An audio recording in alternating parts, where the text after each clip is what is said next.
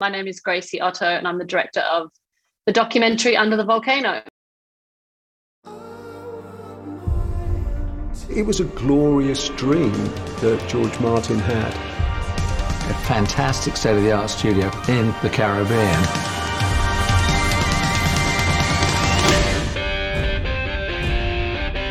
It was so successful. It was a hit factory. He's recognised as the greatest record producer the industry has yet seen, George Martin. George's idea was to take people out of an environment, to put them into harmony with nature. Going to Montserrat was like going into a dream. It was great to have an environment around us where you could escape to. The characters that worked in the studios became part of people's lives. George, the cook, was in the band. The housekeeper was in the band. It's like it was all one big band. There was no doubt there was a magic on Montserrat. This was sort of the rock star dream. You tie in creativity with being in a special place. At any time in the studio, it's very easy to lose perspective, especially when you're locked up and it becomes your whole world. No, Brothers in Arms album was done in a few days. The place sort of intensified everything that you were. I mean, we weren't physically aggressive with each other, but it got pretty heated. We went there for the isolation. Here we were in this paradise, which we soon turned into a living hell. When the volcano went off, that was a pinnacle point of change, a point where nothing was ever going to be quite the same again. It's like seeing something you've created falling into disrepair. Everything has a period. You bring something out of nothing, but it always goes back to nothing again. The 80s was like the Renaissance, the golden era of studio recording. It's about the dream that George had of that wonderful space in Montserrat where you had the sun, the sea, nature, and music.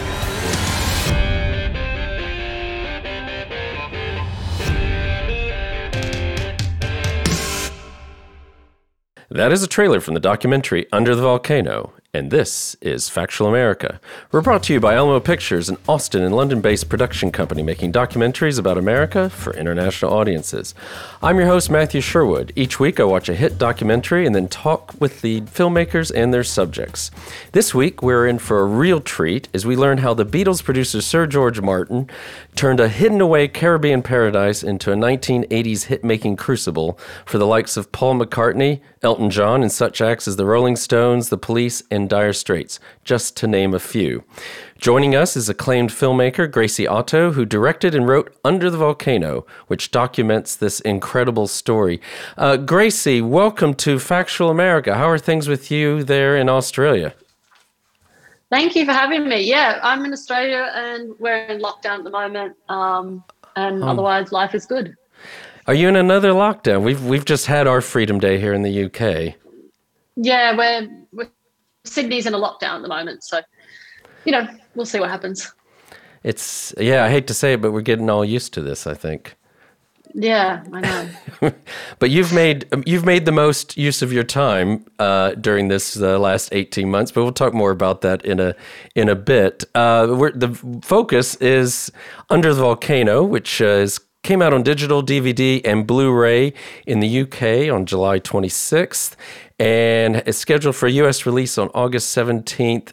And eventually Australia and New Zealand on the 1st of September.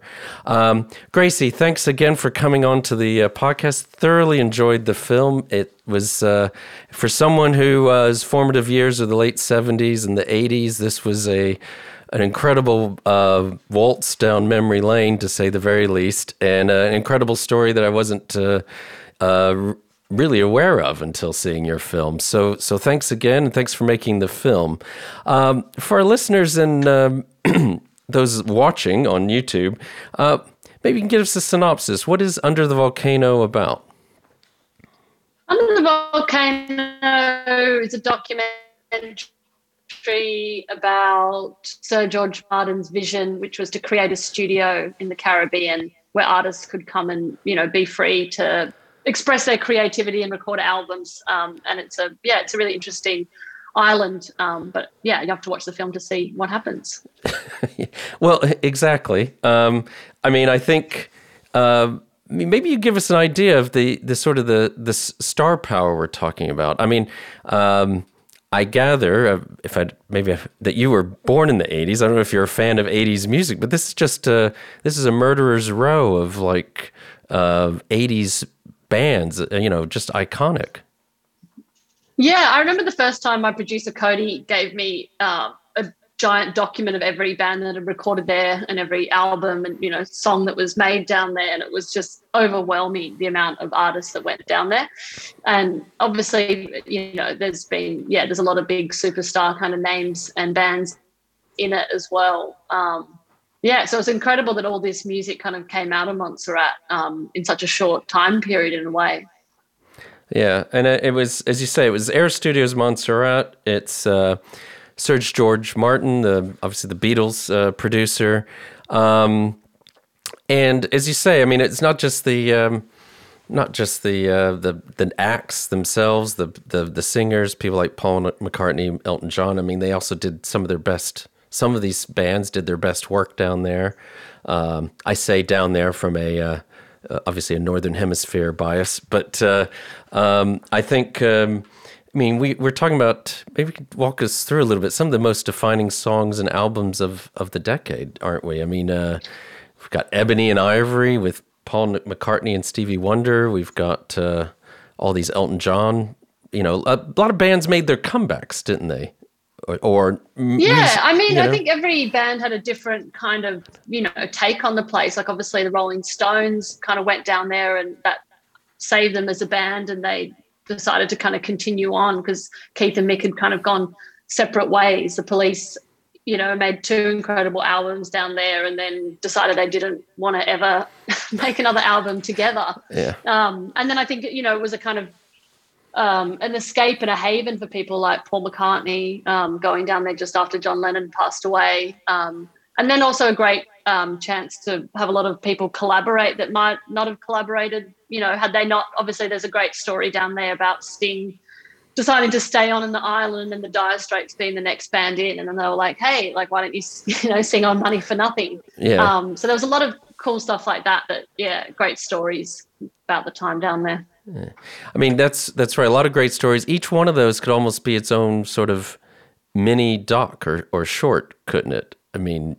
Yeah, it was really hard when we started because it was just, as I said, overwhelming, the amount of people who had been down there. And then it was kind of working out what bands we wanted to focus on, obviously who we had access to as well, and how we could kind of, string this narrative together while also telling the story, telling a brief history on Sir George Martin and, his vision for the place, as well as then having the island as a character and the people who worked at the studio as part of the narrative as well. So there was a lot. And then, a hurricane and a volcano at the end to top it off. There was a lot to kind of jam pack into a 90-minute film.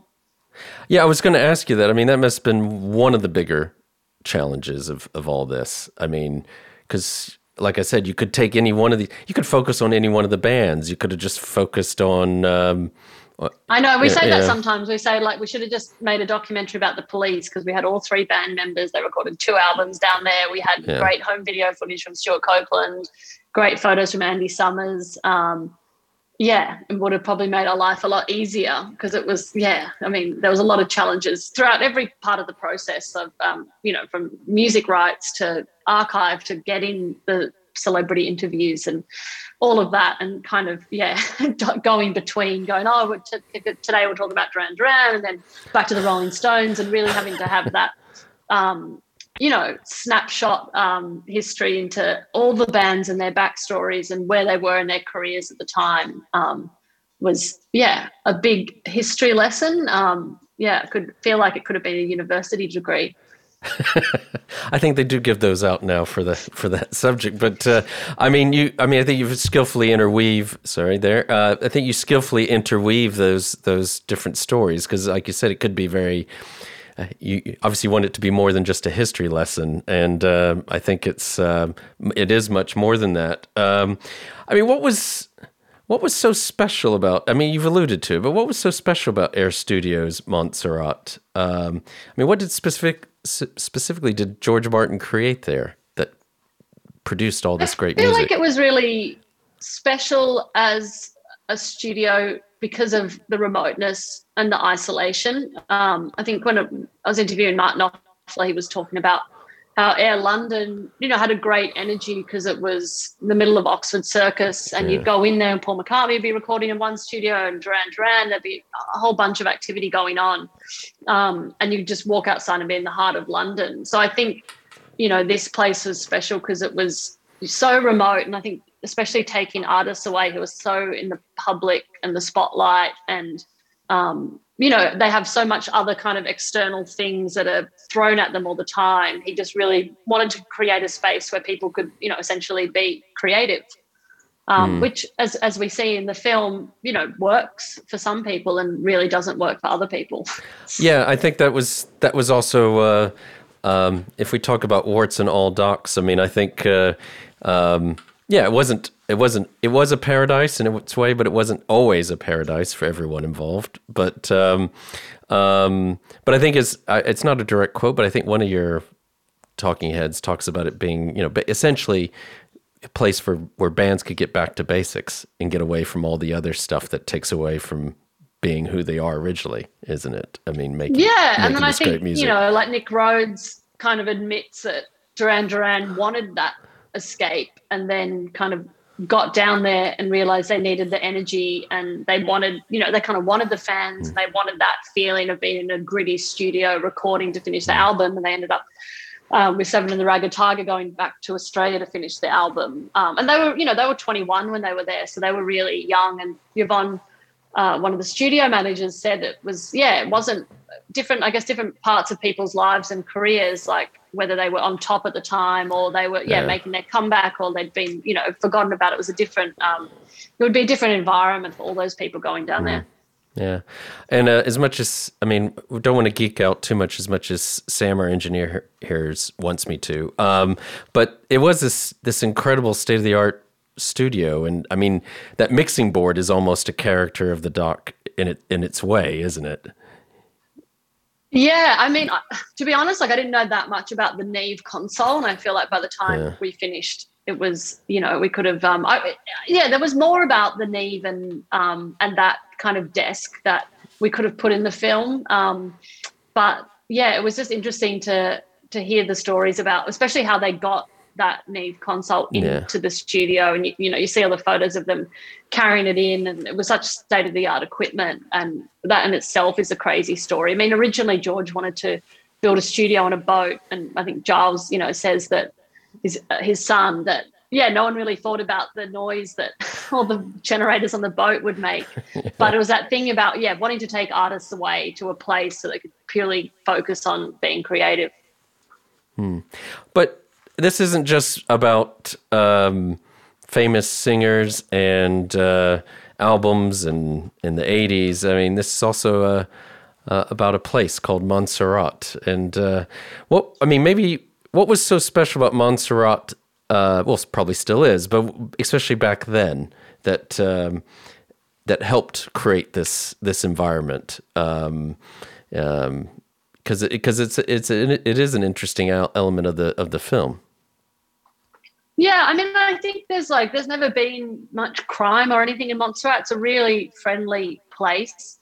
It's obviously not a hugely popular place in the Caribbean, where I don't know, it's not like Jamaica or all the kind of usual places you hear about that have had a lot going on. It was obviously a different style of music. They did soca there. They're known for their big hit, Hot, Hot, Hot. And we interviewed, Arrow has passed away, but we interviewed his brother Hero. They just got they're very, very friendly people. And it kind of, they weren't intimidated by celebrities. And Rose, who's the radio host, talks about how, if you're a cricketer, people would, they want all your autographs, but if you're just a musician, they're like, oh yeah, we're here on the radio all the time. So I think, having that kind of environment around as well was, I feel like people down there didn't feel like they had to, be the stars they were, or they could just actually live like normal people down there. And you can see with some of those photos of even Paul McCartney just driving around on a little, can't remember the name of those little cars. Yeah, those little cars are sort of ubiquitous. They're kind of, it's almost like being at Disney World or something. But they're, it's, And then part of this is I thought it was incredible is that, all these years later, you track down all these characters from Air Montserrat's past. I mean, and they have these incredible stories, and they themselves have become sort of music experts, having, hobnobbed with all these amazing bands and actually inspired some of these bands. Yeah, it was a real funny, time to try and find these people. I mean, my producer, Cody, just to backtrack a bit, her mum, Fenella Sack, is an American artist, lived on the island in the 70s, and she was there before Sir George Martin went down there to build the studio, and Cody went there on, like, her school holidays and everything. And, so when she decided she wanted to make this film, she had a lot of the contacts through her mum of people. It was still hard to find them. They would say, like, Minetta lives at the Yellow House in Happy Valley, and we'd be driving around the island going, okay, and then you see a little yellow house and be like, oh, and then Minetta would come out and be like, hey. And so before we got to the island, it was quite hard to find some of the people, and especially Tappy Morgan, who was the chef, and everybody just talked about him. Like, every artist was like, oh my God, the chef, the chef, the chef. And then Cody found him in Chicago and offered to fly him out to LA. He'd never been to LA before because we were there filming. And it was really beautiful because we got to spend like 4 days with him before doing the interview. And a lot of the people, it was such an amazing part of their lives, and they're so, like, humble about it, and they're not star fuckers or anything like that. Desmond and X, like, they got to, record backing vocals with the Police. Danny Sweeney, the windsurfer, I mean, he went way off track in his interview, which was quite entertaining. Talked about, Sting and a clairvoyant, and told this whole wild story that I wish we could have put in the film, but it just took too much of a detour. But, they were people that they became friends with the artists, and, they still are. And I think now actually Jimmy Buffett's going to meet up with the chef when he's on tour, because he just watched the film the other day, and, he was like, oh, my God, I'd love to see George. And, so it's really nice. But, they were such an integral part of the story. And because, they were there the whole time, and they were such a part of the flavour of, like, what it was like to be at a home studio like that when, everyone was kind of treated as one, and they all became really good friends, and, got to see, it'd be amazing to, be there during the time like Elton John was there and see an album just being recorded in such a short time. Yeah. Well, we don't have to be so finely edited here. So if you want to share that that story that you couldn't share in the film about Jimmy Sweeney, we'd be interested to hear it. I think it was that Sting had somebody like a clairvoyant, and Danny had said, well, who is that person? And he said, oh, that that's my clairvoyant. He can tell you your future and all this kind of stuff. And Danny said, oh, I'd like to try that. And Sting was like, oh, well, like, he's quite expensive. I can't, not that, you wouldn't be able to afford it, but I could do it for you. And so Danny went, Danny's story, I didn't know if Sting, but Danny turned up at Sting's house, and Sting did this, like, ceremony.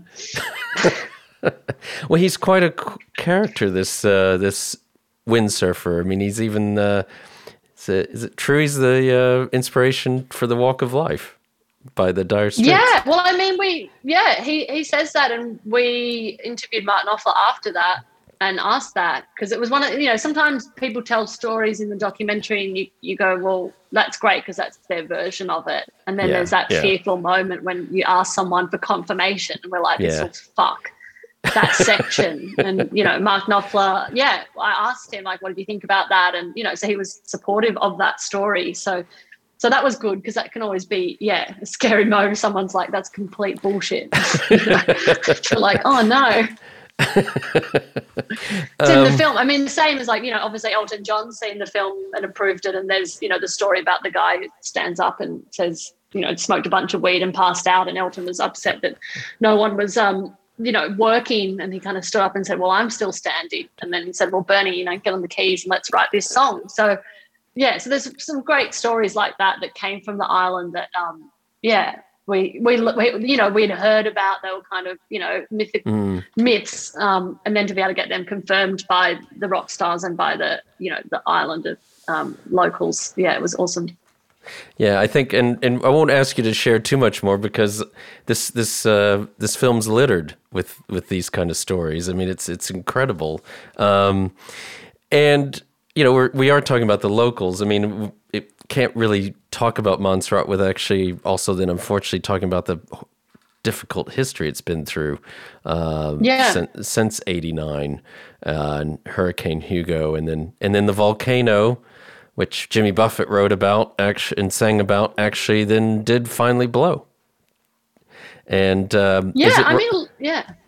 was just going to say, you've been there since this has all happened. I gather half the place is uninhabitable. They've lost so much of their population. I mean, what's it like to visit now?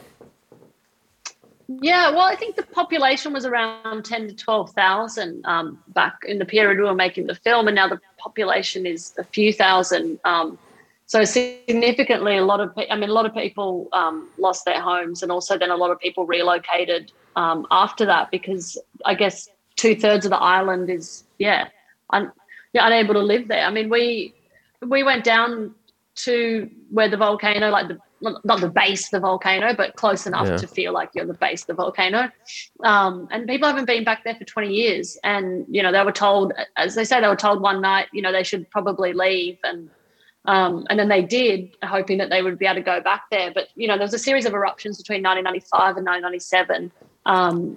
Where now it's really interesting driving through the town and you see all this black sand and the blue water, and it's lush and green and amazing. Then you just turn a corner and it's all, there's police barricades and you can't go through. We went through with the police. And then as you start to drive in, you see, there's a house still there with some grass. And then as you get further in, it's like everything's just gone. It always reminded me of the Pompeii of the Caribbean, especially because all the archive footage, you'd see all the monuments like the clock tower, and that's been completely covered now.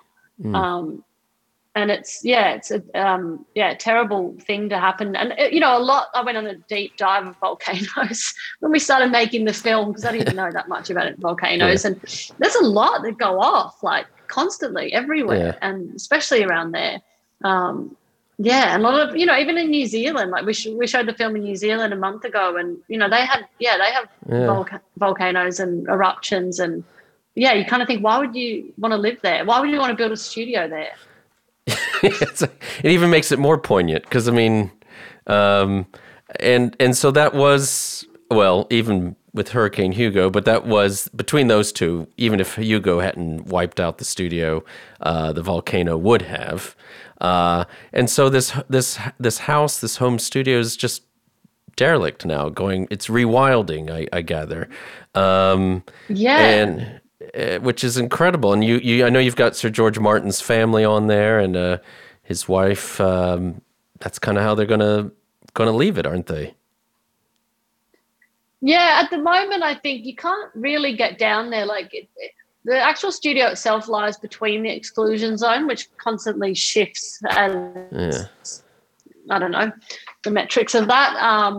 But yeah, it's amazing because we went down there and you can go into parts of it, but you could fall through the floorboards, like it's decrepit. Yeah. But I mean, a lot of the artists left their fingerprints in cement and sign things, and so going down to just such a remote place in the world and finding all that, it's quite it's just interesting. I felt like when I was there that 30 years too late would have been great to be there during the heyday. Now it's like just a piece of history. But as George, he sums up the film by saying that everything has a time and a place, and it does. And we felt like really honoured to be able to go down there and see it. And I think especially for Cody, it was quite emotional because she'd been there as a kid, and going down there was kind of an incredible experience. Yeah.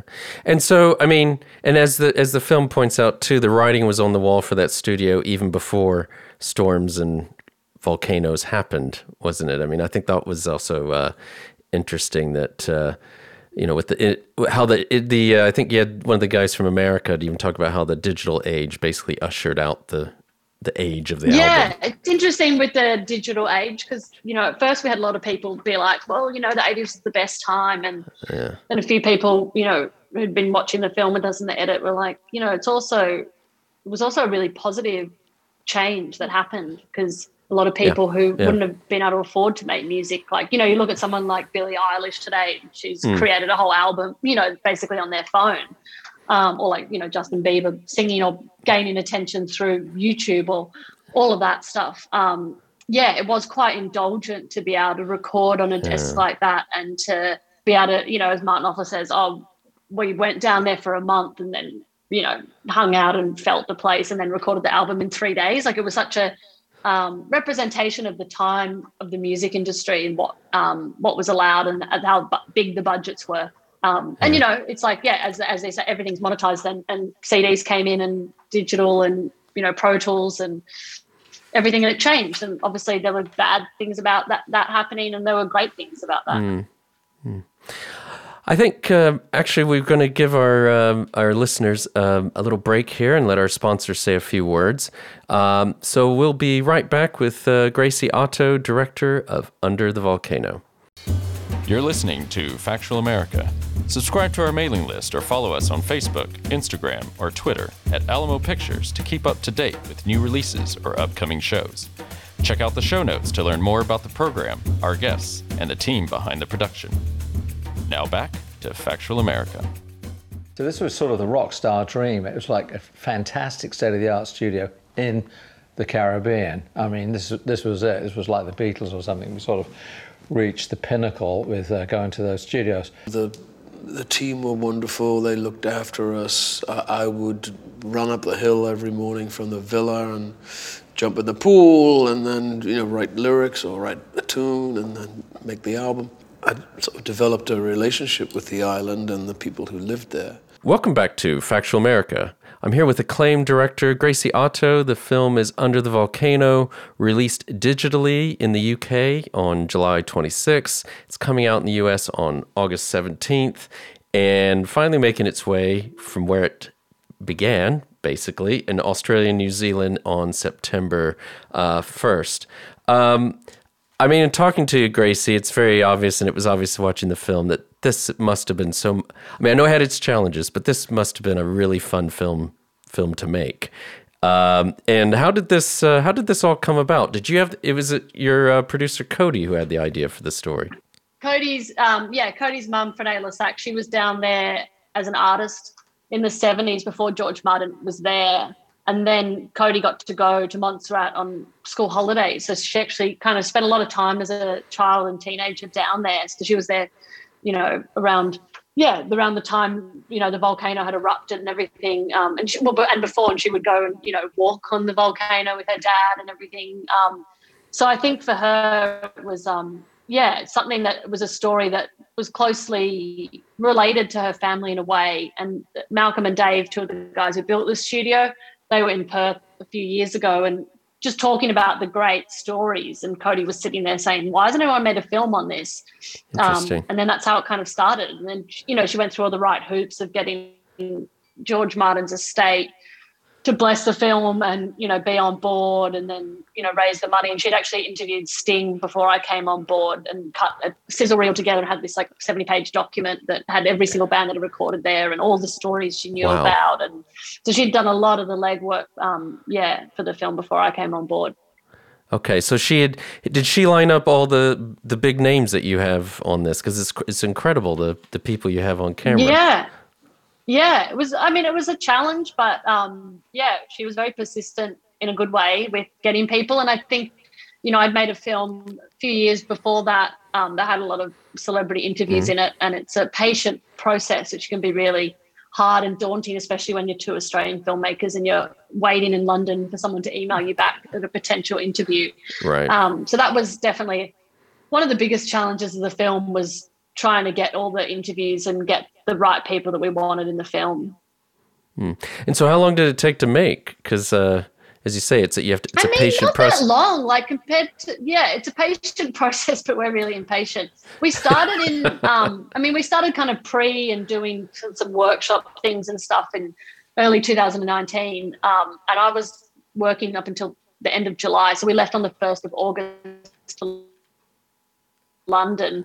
We went into post pretty much in, like, we did about 8 weeks overseas, and we went to London and did maybe like 15 interviews in 1 week, which was pretty nuts, and then went to the Caribbean for 8 days or something, 8 or 9 days, and then went over to America and went between LA and New York and San Francisco, then came back to Sydney. Then we went back to London like 3 times to get Martin Offler, Nick Rhodes and a few others. And then Elton's band and Jerry Beckley were kind of the last interviews in January. So we'd already done a lot of the assembly of the edit. And then, in March, just as the COVID pandemic started, we were in the last few months of the edit. So it was perfect timing. Yeah, and so Cody brought you on board, and did you know about all this? I mean, it's incredible. There's all this never before seen footage, and I would dare say even never before heard footage. That's quite incredible. Was that or was that just part of, or did you all uncover that together? Yeah, I mean, we obviously worked as a team. I brought on my team from my first film. So we had Lisa Savage on, who did the archive, and Karen Johnson, who edited, and sound designer Lawrence, and the same post-production team. So that was great. And then, I mean, there was some of the archive, we were, Stuart Copeland gave us his home videos, or same with Paul McCartney. Lisa found some incredible stuff. And then Cody, through her family connections as well, like one of her dad's friends was like, I think I have a recording of Stevie Wonder in my attic. And that's like, that was a wild kind of I was find. wondering about that, because that's incredible. That's what I was alluding to, that never before heard stuff. Yeah, so there was definitely some incredible finds, and then it's definitely challenging because the nature of the place was something where people didn't take cameras, and they didn't, like we had a lot of Cody's mum's photographs of the police on the boat and stuff, which was quite candid, or, we'd track down, one of the girlfriends of Duran Duran who had photos of the 21st birthday, and it's definitely like a digging process. But I'm sure it's that thing when my first film came out, stuff came out after, and I'm sure now there'll be like some great photos or videos that will surface after this film, and then you'll be like, oh, I wish it was in the film. Well, I mean, I will say there was even part of me that probably some of this stuff is never before seen, but I could have sworn I had seen it just because we hadn't realized how much Montserrat at the time influenced all these bands, and even the video from the police video, Everything She Does Is Magic. I mean, that's Andy Summers dancing on the desk on the nave that we've been talking about. I mean, it was I had no clue. It's literally, we used to call them the spoiled kids at Christmas, the police, because we had the music video that was shot down there, Stuart Copeland's footage, Andy Summers' beautiful photographs. We had, all their great songs, 2 amazing albums done down there, an interview with Sting and all 3 of them. So it was kind of, so that was hard when, they were so heavily weighted with like everything that we wanted. And then, trying to find the archive to fill the other sections and try to see, what we could find to, tell those stories. Yeah. Well, and then, so obviously one thing we haven't really touched on, interestingly enough, I'll take the blame, but it's what an incredible soundtrack this thing has, and your budget for the rights must be enormous. Yeah, the budget was big for the music. And Kim Green, who does all the Baz Luhrmann films, and she's amazing music supervisor. It took her a year to clear everything, and it was definitely no mean feast. And it was really hard and interesting because it's kind of trying to balance out what the budget we had. And obviously when we start editing, wanting to just put everything in. And, Cody always reminds me that she'd kind of very cleverly budgeted all the best songs. And then there were obviously bands that went down there that we didn't end up using or whatever, so would save money there. But then when Cody and I wrote the film as well, when we were in the kind of reshuffling with our editor, Karen, of the script, we kind of felt like we needed to show where the bands were at that time in their career. So, we wanted Benny and the Jets, and it was like that footage at like Central Park or whatever. Yeah. So all those things, Cody was like, these are just extras that you just threw in there, like, oh, why don't we put Benny and the Jets, or why don't we put this song that established, like Roxanne, that established exactly straight away who the band was. Yeah.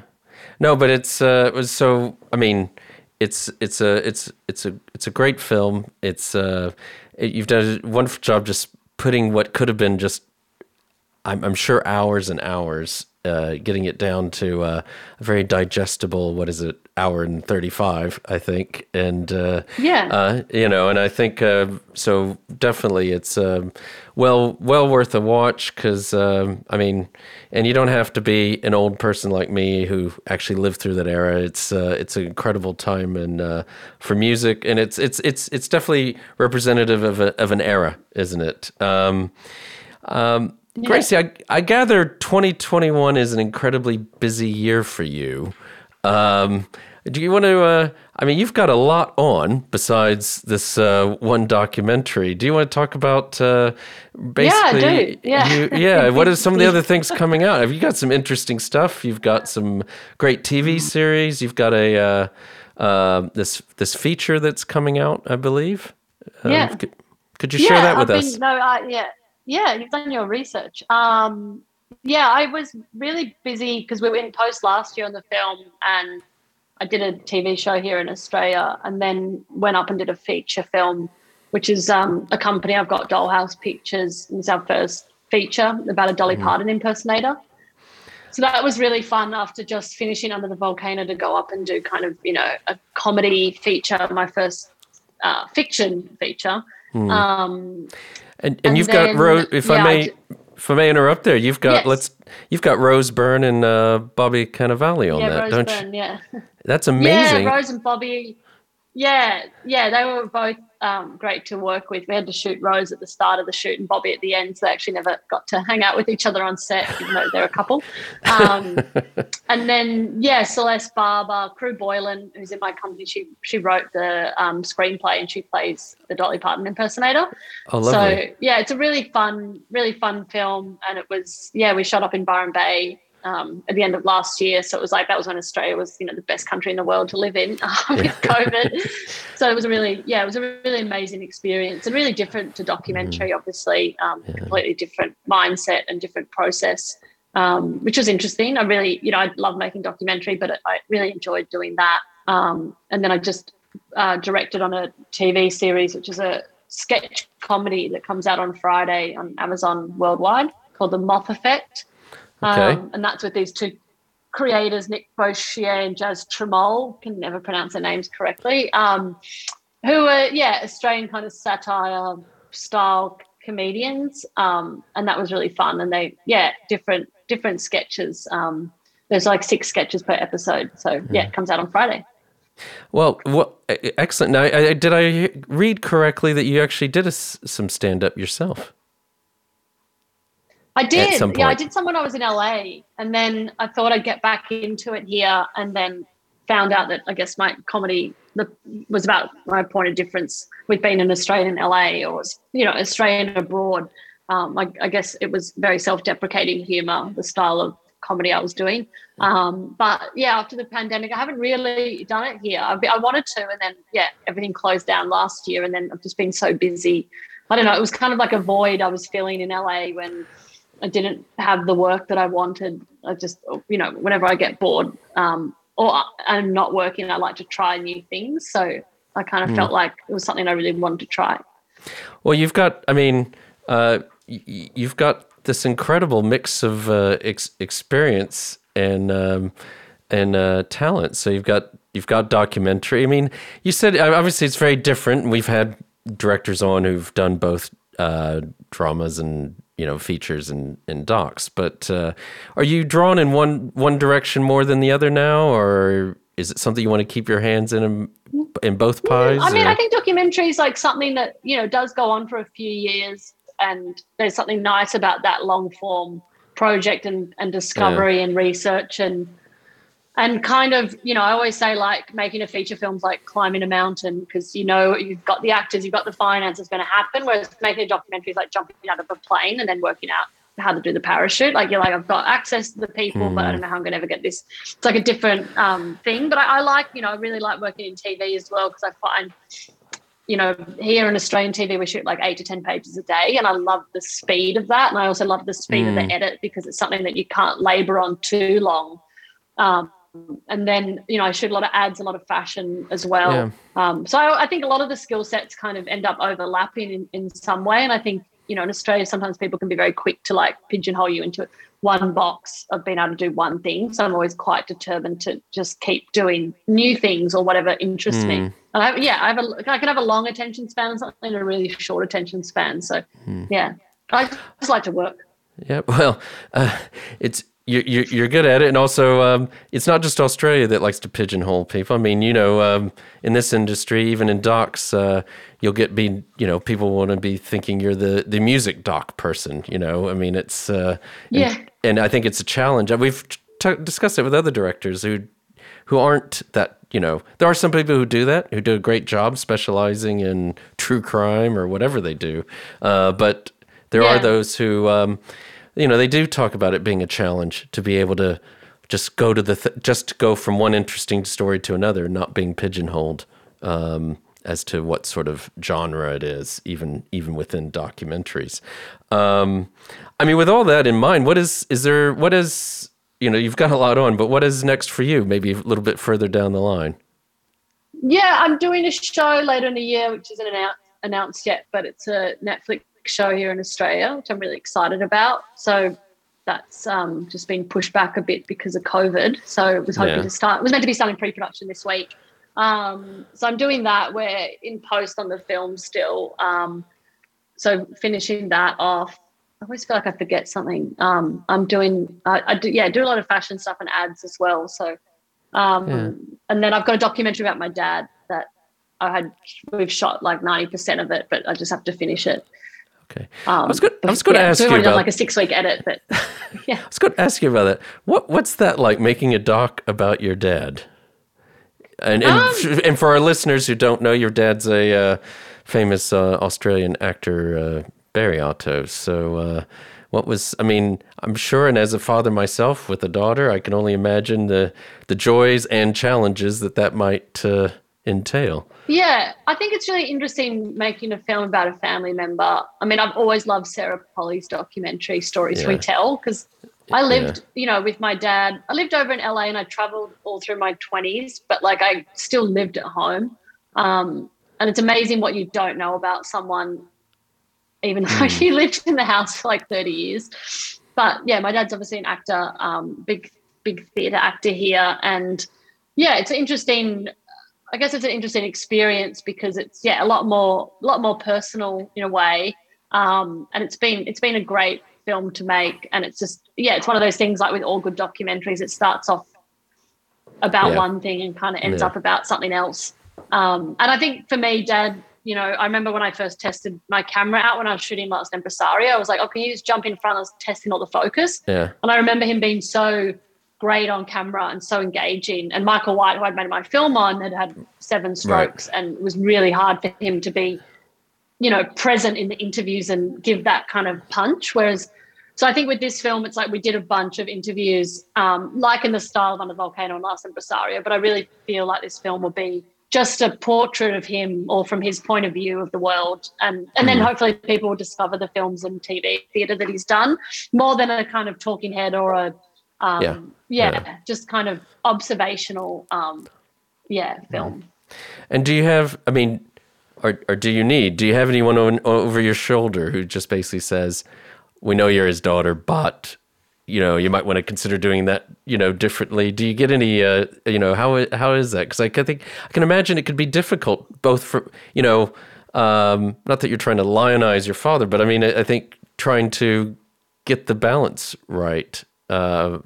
Yeah, I had another cinematographer for some stuff we shot at the theatre, and then, you know, I get a lot different perspective when it's me shooting him. I mean, some of my favourite footage is when I'm doing an interview with him and then I walk out of the room, but I've got the headphones on, and he's like, oh, she's asking me that again.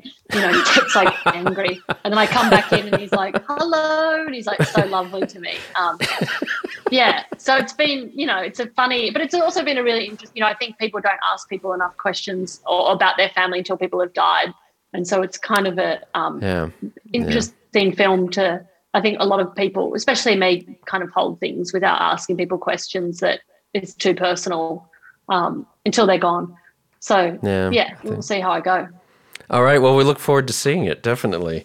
Well, I think, I hate to say it, but I think we've come to the end of our time together. Gracie, it's been a joy having you on. Thank you so much. Thank you. Really enjoyed the film. Under the Volcano came out on digital DVD and Blu-ray certainly in the UK on July 26th. Comes out in the US on August 17th and Australia and New Zealand on September 1st. So a big thank you again to Gracie Otto, director and writer of Under the Volcano. I'd also like to give a shout out to Sam and Joe at Intersound Audio in Escrick, England, just outside of York. A big thanks to Nevin Apaunovich, our podcast manager at Alamo Pictures, who ensures we continue getting such great guests like Gracie onto the show. Finally, a big thanks to our listeners. As always, we love to hear from you, so please keep sending us feedback and episode ideas, whether it is on YouTube, social media, or directly by email. And please remember to like us and share us with your friends and family wherever you happen to listen or watch podcasts. This is Factual America, signing off. You've been listening to Factual America.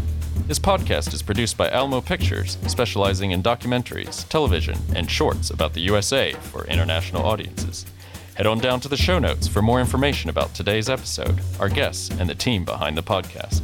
Subscribe to our mailing list or follow us on Facebook, Instagram, and Twitter at Alamo Pictures. Be the first to hear about new productions, festivals showing our films, and to connect with our team. Our homepage is alamopictures.co.uk.